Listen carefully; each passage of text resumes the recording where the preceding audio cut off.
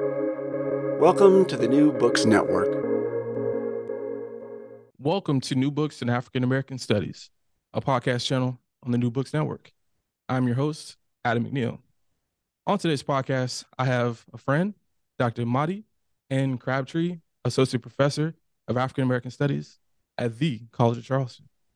And she is on to discuss her brand new book, My Soul is a Witness, The Traumatic Afterlife of Lynching. Dr. Crabtree, how are you doing today? I'm doing really well. Thank you so much for having me on today to talk about my book.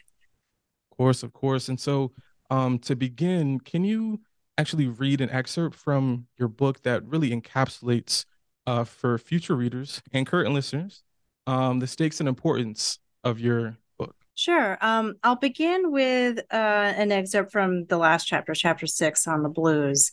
And to kind of make the excerpt make sense, I have to read a bit of a Yusuf Komunyakaa poem, which is the epigraph for that chapter. And then I'll go ahead and read from later in the chapter. So this is Komunyakaa. In the days when a man would hold a swarm of words inside his belly, nestled against his spleen, singing. In the days of night riders when life tongued a reed till blues and sorrow song called out of the deep night. Another man done gone. Another man done gone. And that's from Yusuf Komunyakaa's Blue Dementia. To understand how the blues as a metaphor make trauma and justice legible in the African American experience requires a return to both the blues as such, the heavy near despair produced by life's troubles, large and small, and the blues sensibility, a posture toward life. Traumatic events have stalked African Americans for centuries. And out of this collective experience, Black people have forged what Howard Thurman called, quote, tools of the spirit to cut a path through the wilderness of their despair, end quote. These tools include the blues sensibility. Imani Perry calls these tools a precious inheritance that guides Black people as they, quote, learn not only to grieve, but also to chat with death. Turn over this reality of loss in your hands, mix it into the clay of your living, and learn to live with the ache, end quote.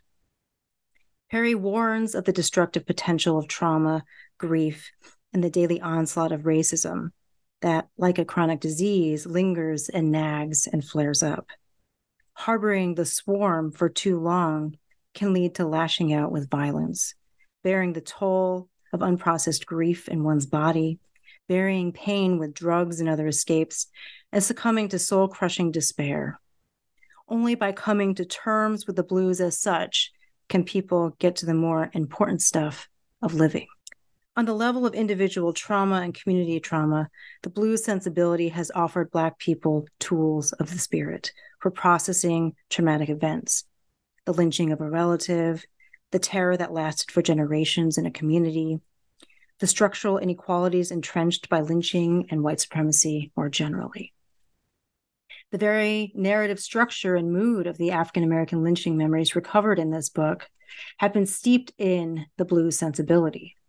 In one way or another, they say to the powerful, to those set on the destruction of Black people, you may try to destroy me, but I will create beauty out of this horror you perpetrate.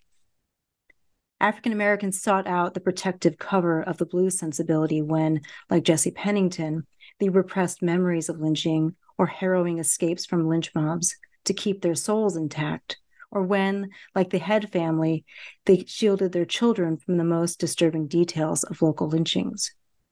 The masked double meanings and adept evasions of the blues found expression in the supernatural stories that families passed down, whether about the ghost of a lynching victim haunting an Alabama courthouse or sores that spread on the arms of a known lyncher.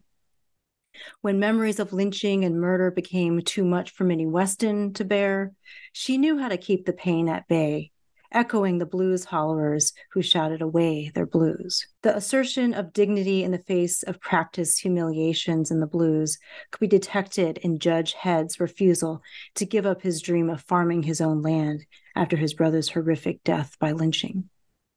And blue notes enveloped artistic renderings of Black mourning with affirmations of the preciousness of Black life. Lynching as a form of terrorism targeted entire Black communities and touched Black people across the nation.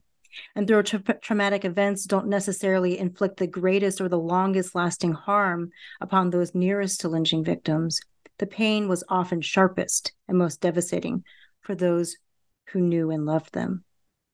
Survivors and witnesses further removed from the victim, neighbors, grandchildren born decades after lynching, people from neighboring towns passing through and seeing a lynched body, strangers hundreds of miles away reading about lynching in the news, also could experience intense traumatic reactions to lynching, though in general, they could more readily find the words to bring their memories to the surface. Mary and Hayes Turner's great-grandchildren rarely heard their grandmother and Turner's only daughter speak of their lynchings, much less the pain she endured living in the wake of their deaths. But they could see their grandmother's suffering when they asked about her parents. They saw her become withdrawn and silent. They saw their grandfather swoop in to shield her from their questions. Her pain was too much to disclose, especially to such young children, curious but unprepared for the burden she carried. Though only these faint outlines of her trauma reach us in the present, her grandchildren's memories reveal the family's protective love and the strategies she cultivated for stowing away these traumatic memories, most of the time anyway, where they were undetectable to her grandchildren. Would she have said her strategies for living with and through the trauma of her parents' lynchings drew from the blues sensibility? Probably not, but she seemed fluent in the language of the blues, in making the afterlife of lynching livable. Thank you for reading that gripping passage. Can you tell us why you chose that particular passage? It was actually a little bit difficult to find the right passage, in part because there are a few different interventions that I make in the book, but I think it's important to understand the variety of ways in which African American Southerners dealt with the afterlife of lynching, and to not be reductive about understanding that. So I wanted to talk about haunting and silence and the protectiveness of those kinds of stories, or the not telling of those stories. And I think that understanding that range helps to break us free from this tendency to reduce Black life to either suffering or resistance. And it allows us to see the richness of Black life in the way it's actually lived. And it also makes me think as well about some of the discourses in African American studies and African American history, and the question about resistance, and agency, even in another way, going back to Johnson's article. That was a minute ago too. I just realized. Yeah. I need to have him on here to talk about that. Thank you for planting the idea. But yeah, and it also makes me think too about your own journey to this particular topic. Mm-hmm. So as a quick pivot here, can you tell us about your own journey to My Soul as a Witness? Mm-hmm. Yeah, so my journey here was very much shaped by the kind of intellectual touchstones that I have. Clearly, the work of W.E.B. Du Bois as, for me, like a model of what it means to be a good Black studies scholar, but in particular, someone who does African American history, was part of what got me here. I've been deeply touched by the works of James Baldwin and Toni Morrison. And as someone who was a student of David Blight in undergrad, have a deep appreciation for memory studies. And all of these things together have kind of contributed to what this project does, which is it talks about haunting and memory and trauma, and does so with a focus on the African American experience. Baldwin was particularly important to me because he writes so beautifully about the blues. This past week, I assigned to my students in my Baldwin seminar the uses of the blues and Blues for Mr. Charlie together. And so there's that kind of blues element that I get from, Baldwin and Ellison and Albert Murray and folks like that. But then also his short story, Going to Meet the Man, really kind of planted the seed for this project, because in that story, which is about a white deputy sheriff in the Jim Crow South who is not sure how to deal with Black protest. And he's so worried about what it is doing to his sense of self to see Black resistance, that for comfort, he goes back to this childhood memory of a lynching. And I, as someone who does African American history and Black studies, wasn't going to tell that story, but wanted to think about what are the long lasting impacts of lynching on Black communities. How did it shape everyday living for Black people to the extent that it did? And so it was through the kind of the impacts of influences of memory studies, what it means to do Black studies well, how to talk about haunting and memory and racial violence, that I got to the subject of the book. And certainly the writing of it was deeply inspired by the good writers who I like to read while I'm writing as well. People like Morrison, people like Baldwin, people like Teju Cole, folks like that, Monty Perry, Yeah, and let's tarry here for a minute. I didn't have this originally in our conversation, but I also noticed, if I remember your CV correctly, I tried to do a little research beforehand. You've had some experience with the African American Studies department at Princeton, where Perry and also Eddie Glaude, who I believe wrote a blurb for the book too. So can you also talk about the influence, and even Toni Morrison being at as well Princeton too? So can you actually briefly tarry here on the impact of your experiences at Princeton, but also even just the people that you just mentioned before, with Perry, Glaude, and even Morrison too? Yeah, I think, and the other person I have to add in here was my mentor at Princeton, who was Tara Hunter. So they were all really, really helpful in kind of the final revisions for this project. One of the things that I loved getting kind of hearing from Tara Hunter was when she told me that I shouldn't be writing for the worst possible reader, which is a tempting thing to do when you're writing about lynching, because so much of what has come earlier in the writing about lynching has been, about white violence for good reason. And I think a lot of the reason that the focus has been on white violence is that there's been almost like a kind of society-wide gaslighting of Black people's suffering, right? And so people want to make sure what that violence looked like. And she was very helpful in giving me a framework to thinking about what it means to not write for the worst reader, the person who doesn't believe, right, that lynching was as bad as it was, or the person who doesn't believe that there was something potentially redemptive to tell in the afterlife of lynching. And so I think that was really important for me to think through with Professor Hunter. And same thing with conversations with Eddie and with Imani Perry. Like it was during COVID that I had the fellowship. So like some of our conversations got cut a little short because of the whole world shutting down. But I remember having these conversations that just gave me a sense of like how to think through how to organize the book, affirming my decision to have these book chapter titles that are mostly one word, right? These kind of very bare bones but direct thematic chapter titles.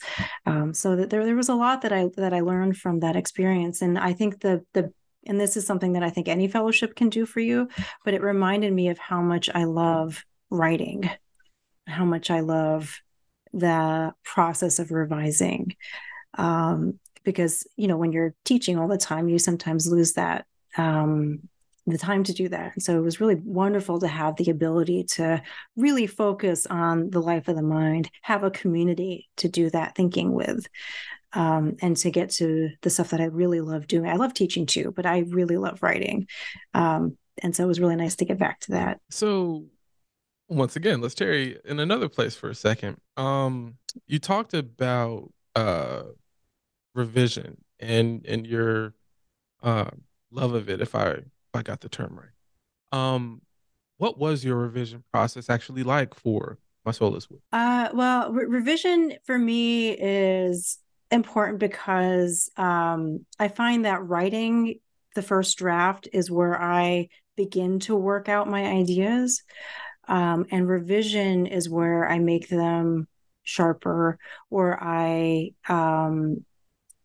really do the work of making the book feel like a book.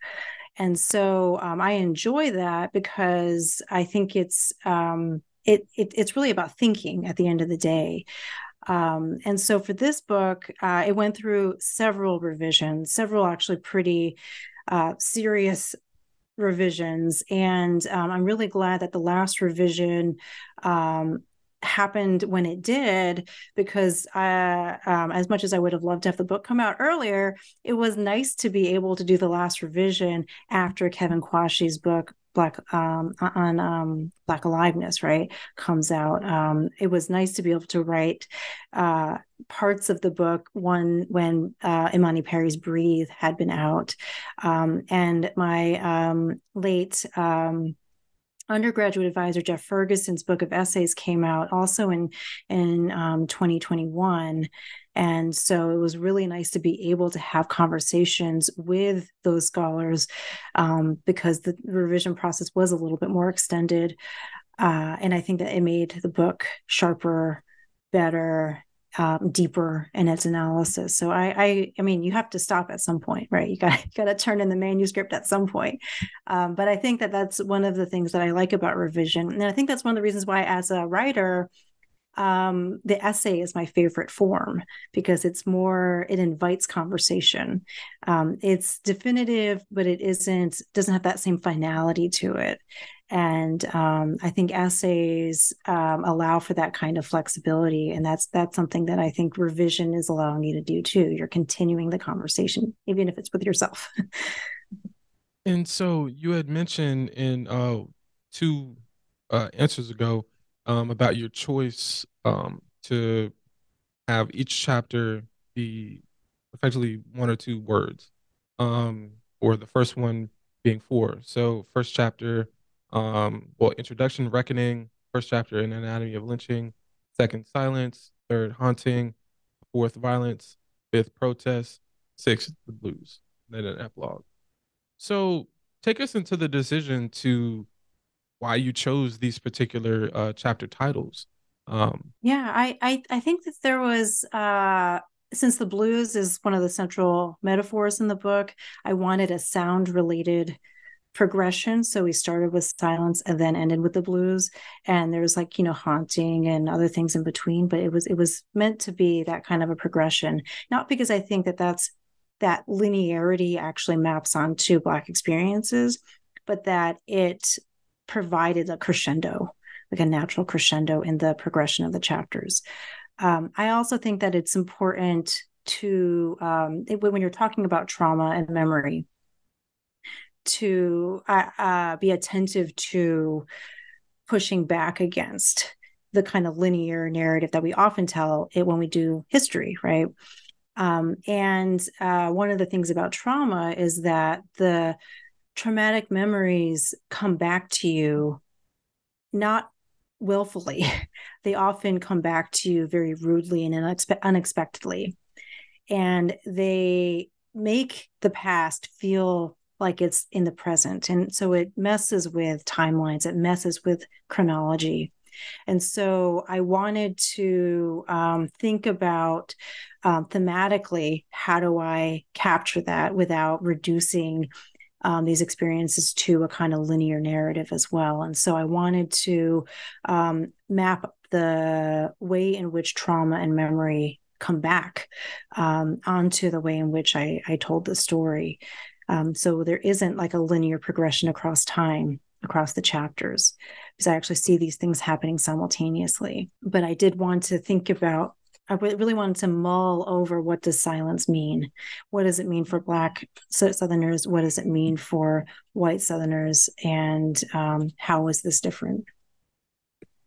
And so with that, I think these last couple questions I think are a great way to get into the next question.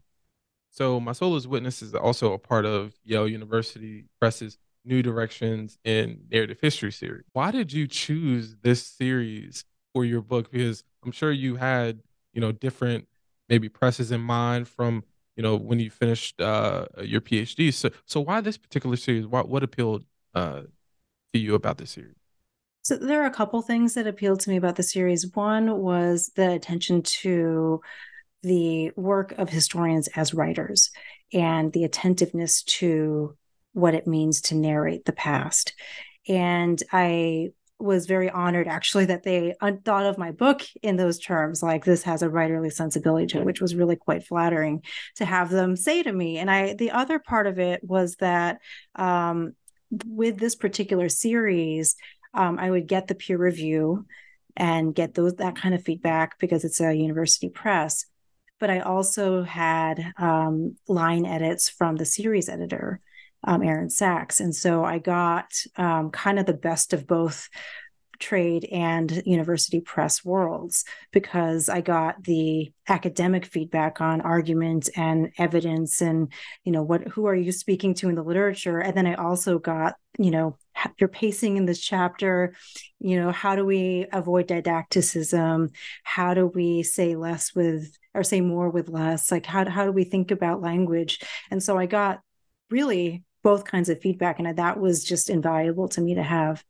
And that's something that once you talked about, the life of the mind and also like the beauty of writing, and then I read your work too, so it all matches. And so because that's why for me, I actually before I spoke to you about bringing the book on for the podcast series, I didn't even know about this particular uh history series from Yale University Press. And to your point, so many people typically in folks' second book, they go, let's go trade, let's go Beacon, let's go, Knopf or, Norton or whatever. But there are some university press arms like Yale and I believe UNC, and I believe Harvard too, that have that area for this. And so um, I know I'm not the only one who excuse me, listen to you. They're like, maybe, because also there are areas of the book that I could tell that it's not a standard university press series. Like there are moments, y'all, when you're reading Professor Crabtree's book that she's literally like, breathe, and then next paragraph, and so I think those. Can you talk to us actually about that? Actually, now I'm there, can you actually talk to us about that particular narrative choice, and also maybe what it means to you that through the series that you can do that, which you don't really see from other university press spaces. Yeah, so one of the things that I did a book workshop, book manuscript workshop at Princeton, and one of the things that Callie Gross and Courtney Baker gave me feedback on was how to deal with chapter 1, which is a hard chapter to read, and it was a very hard chapter to write because it's the one place where I really describe it at great length lynching. Most of the rest of the book does, obviously it talks about lynching, but it's more about kind of Black responses, Black living in the wake of lynching. And chapter 1 was hard because the page was just, it was pages and pages of describing horrific things. So they had suggested breaking up the two stories that I focus on in that first chapter. There's the story of Jesse Washington, who was lynched in Waco, Texas, and the story of Mary Turner, who was lynched in southern Georgia, in Brooks County, Georgia. And I was thinking about what I would need reading this, which is breathing, like a line break, a moment to pause, a moment to also reflect on not just what white people were doing, but also thinking about the Black families that were being impacted by these deaths. And so in those brief kind of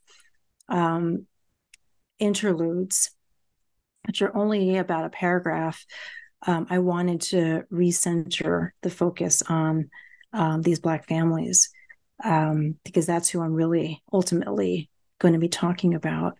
And I hope that what it does is it provides a little bit of a reprieve from what it was a very difficult chapter to write, and that I think is also a very difficult chapter to read because of the violence on the page. And I also think too about, to your point, the delicateness and the care that folks who write about histories of lynching or, histories of slavery and many different. But I also do wonder, as a non-Black scholar who's writing this particular history, what methods do you implement in My Soul as a Witness to ensure your readers learn about the stories, as you said in chapter 1, without encountering the worst, gratuitous violence on the page? So for those who are listening who are interested in how to do it, can you provide some direction in kind of how you methodologically encountered that? Yeah, this is something that I have thought a lot about, both while writing, and actually I think my next book project will be taking this up much more directly. It'll be a book of essays, and one of the essays is about the ethics of writing traumatic histories. There's also going to be a book or a chapter or an essay, I guess, on my subject position, right? Okay. As a We'll have to non-Black make sure that scholar. you get back on for that one. So please let me know when that comes out. Yeah, so I want to think about, what does it mean? How do I think about privacy, both cultural privacy and the individual privacy of the people that I write about, as someone who is not part of that community? And I think that these are, in general, things that people should be attentive to in Black studies, because of the long history of really caricatured, stereotyped ways of talking about Blackness, because of the the distortions of that have been written in kind of white-driven narratives of U.S. history.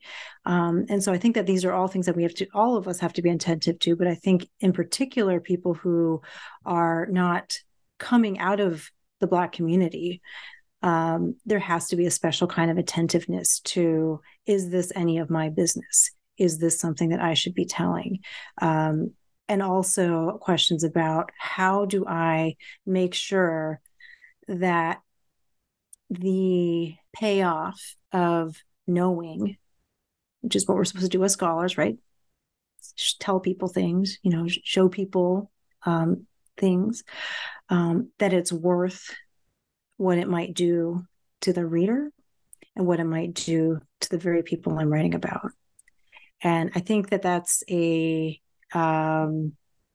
not always a perfectly clear line, but it's something that has to be considered, because I don't want my book to be telling a story in a way that actually harms the very people whose story I'm trying to recover. I don't want my book to harm the Black readers who I hope will be reading the book, because I need to sort of make some kind of a point that seems hardly worth, right? I don't think it rises to the level of justification there. So I think that, again, it's very subjective in certain ways, but those are the kinds of questions that I made sure that I asked. Is the potential for pain, is the potential for harm in telling the story, does it meet that threshold of justifying knowing. And if it doesn't, either I need to change how I tell it, or maybe I don't tell it. And that is a challenge. I think just in general, I remember hearing Vanessa Holden talk about surviving Southampton, and it's a question of, silence as well. And for the descendant communities in Southampton County, for them to be able to survive is a showing of how silence can save folks, you know. And even in terms of what happens in the direct wake of the Turner Revolt. Um, and so to and so as a result of this line of questioning, I'm also interested to know what was actually the biggest challenge that you faced in the entire process, be it writing, be it, whatever area that you want to take on here. But what was the biggest challenge that you faced in, making this book come to life? I think that the writing was difficult at times because of my desire to find the right balance between telling the story and not doing unnecessary harm or unjustified harm. And one of the things that grounded me was the fact that I had the real privilege of talking to actual survivors. And so on the days when it was hard to put words on the page because of the horrible things I had to write, or because of the questions I had about how I was going to be writing this, I always remembered that someone trusted me enough to tell me the often kind of intimate details of their family history, because they thought I would be able to do it, and would do it right. And so that always was helpful in those moments where, finding the right language was particularly challenging.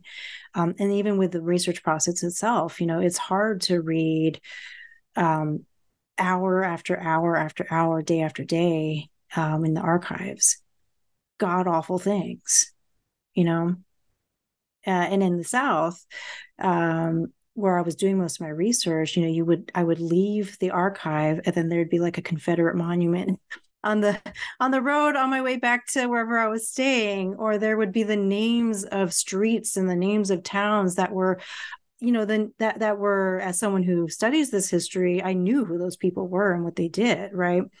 And when I drive around, South Carolina, for example, I know the names of very small towns in South Carolina, not because I spend a lot of time in small towns in South Carolina, but because I know lynchings happen there, right? So there's just like the ever presence of that was often very difficult, especially because everyone else around me didn't necessarily know why someone would be upset by, going by Barnwell, South Carolina, right? So I think that there's ways in which, one of the most difficult things was having to not fall into a kind of despair about human beings and this country, given what I knew of the history and the ways in which it felt so absent from public discourse in these spaces that I was traversing every day. And so you spoke about the relationships that you developed with descendant communities and direct descendants of the victims. So can you also take us into how you cultivated those relationships as well?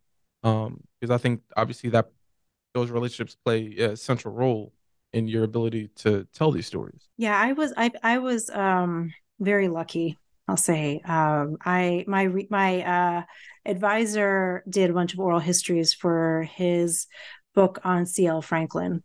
And so it was kind of in the back of my head that, oh, that's a thing I could do. People are still alive. I could maybe do some of that. So I made sure I got, the IRB approval and had like a release form and stuff like that before I went and did my research. Not because I had like a plan, but because I thought maybe something might come up and maybe I should be prepared, right? So I had like a digital recorder and things like that. I ended up almost always finding people to talk to through some other intermediary who kind of was there to vet me, essentially, even if that's not how they would maybe necessarily understand their role. And so, for example, in Southern Georgia, there was this community organization called the Mary Turner Project. And so I just reached out to the organizer, who was at the time, he was a professor at Valdosta State, and told him about my research and said I was on the weekends, the archives are generally closed, so I couldn't do research in Atlanta that weekend. So I went down to Southern Georgia to see the site of the various sites of lynchings in Valdosta and Brooks counties. And since I was down there, I, wanted to see if I could talk to him. And he put me in touch with people like Robert Hall and Willie Head Jr. and Audrey Grant, who were either alive to see a lynching and its aftermath, really, or could tell me stories about how lynching impacted their families. And it was through that kind of process, which again was not necessarily like a clear plan, that I was able to connect with people to interview. Sometimes it was my one of my other advisors at Cornell, Robert Harris. His brother-in-law is James Reed, who told me the story about the face in the courthouse window in Carrollton County, Alabama. And so he was reading my dissertation chapters and was like, my brother-in-law has this story you might want to hear. And after interviewing him, I found a series of books written by white folklorists that told the same story, but from a very different perspective. And so, it was, a lot of it was just these kind of people trusting me to then put me in touch with folks who could tell me these stories. And that again, I feel very lucky to have encountered people who would trust me, and then to have people openly tell me their stories. Yeah, that's always the thing. And like we spoke about this before, as someone who does more 17 and 18 19th century history, you can speak to descendant communities, but no one with a direct relation unless they telling a lie. So I don't think nobody living that long. I don't think anyone's living that long. But I think your answer to me just goes to show, once again, the importance of just sometimes you being connected to the right people. Or if by this example that you just mentioned, the fact that your own advisor's brother-in-law has, this a direct connection to that, you could tell a particular story can literally shift the entirety of a project, or by virtue of a chapter or a series of other stories. And through the book, your final chapter is on the blues. And so, yeah, I think the last couple questions are going to be very much about that. And so, you obviously speak a lot about the blues sensibility throughout the text, and even through some of the answers that you provided today. But for you, what does holding a blues sensibility mean to you personally, and also just the nature of the entire project and all the other work that you do too? How does the blues sensibility inform your own work and your own life as a person? Yeah, I'm among other things, definitely a Baldwinian, and James Baldwin's way of talking about the blues and the uses of the blues, I think provides such a powerful way to kind of think through what it means to live with the sensibility of the blues. He says, that what the blues recognizes is that death is inevitable, that suffering is a part of living. And in response to knowing that, facing that, confronting that, you don't just give up. Instead, you find a way to make all of that livable. And I think a lot of times in this country, and this is what Baldwin says as well,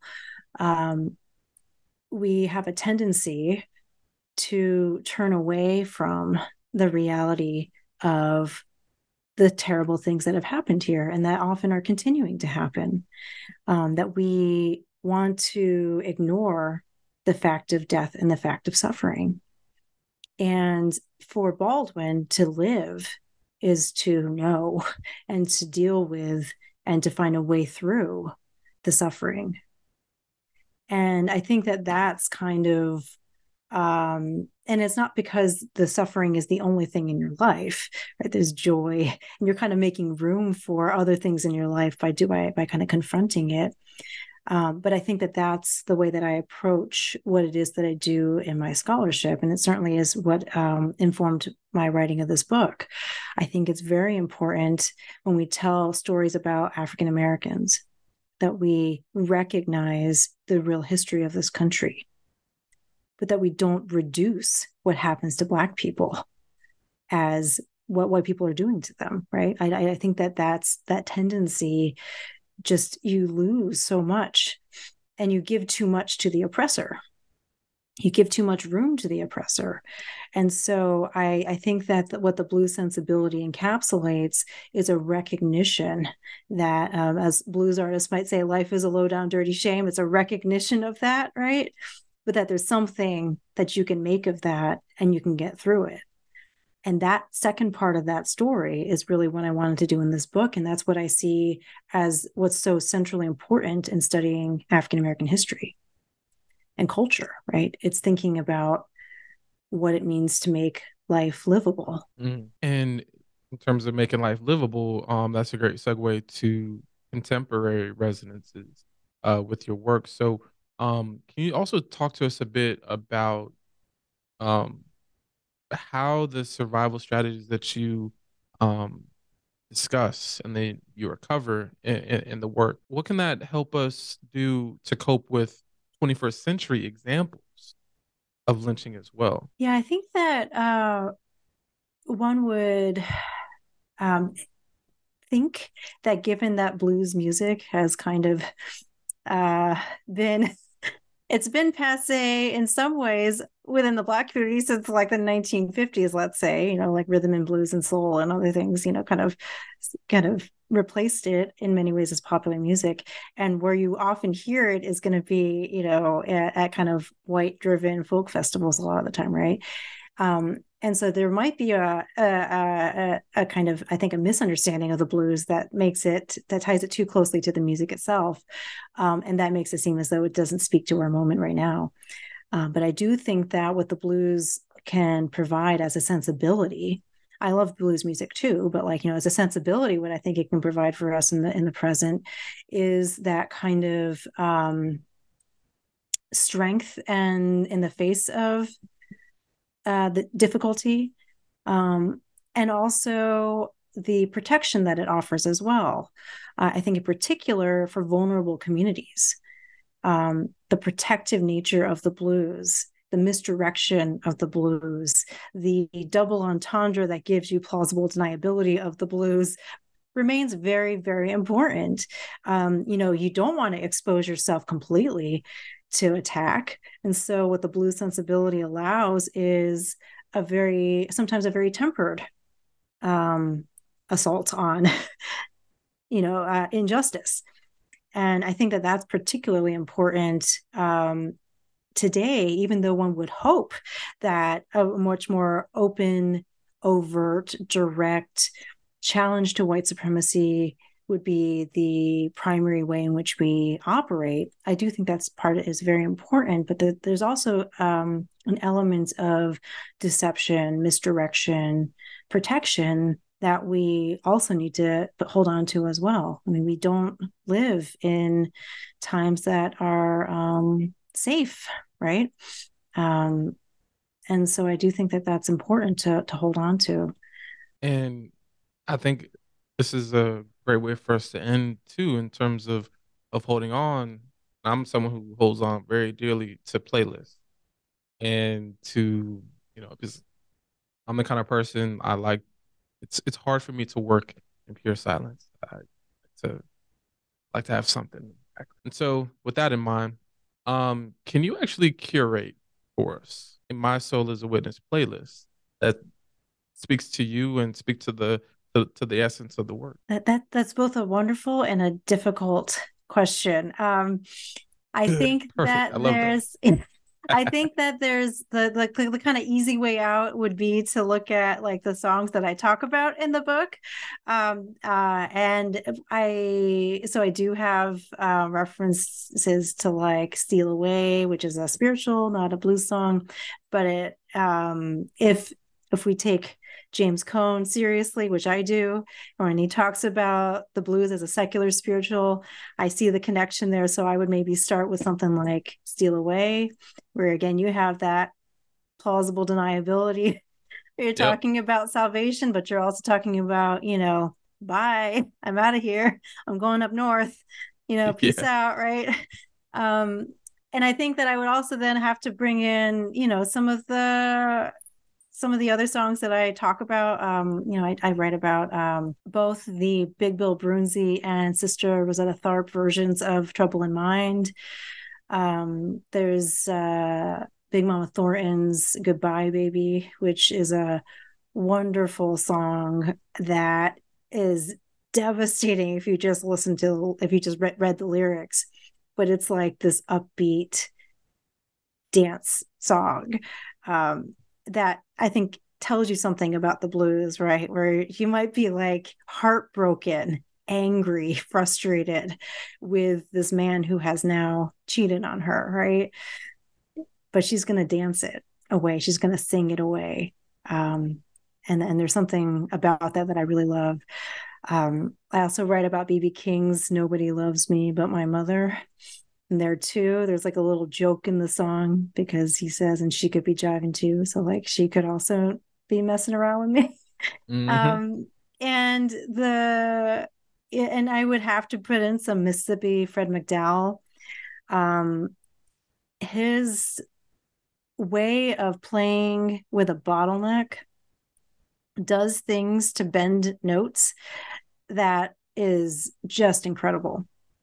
And so that would be definitely another artist I would include. I don't talk about him in the book so much, but a special place in my heart for Ray Charles, and I do love Etta James, who are but aren't blues musicians, but definitely in that tradition. And I really do love Son House. I love Muddy Waters. Mm-hmm. There's something about that really low, gravelly voice of why am I forgetting his name now? Not Uh-oh. Mississippi John Hurt. He was up in Detroit. He sings a song called it'll come to me in a second. I was just thinking about him this morning. But he sings a song about Jesse James. And just has this like really low, gravelly voice Yeah. that's just beautiful. So I would definitely include those songs on there, but I think that there's the blues is, I think, really expansive if you want to define it in that way. So I think it can include things like even, moments of gospel, moments of funk. There's things in James Brown that do things that are funky like the blues.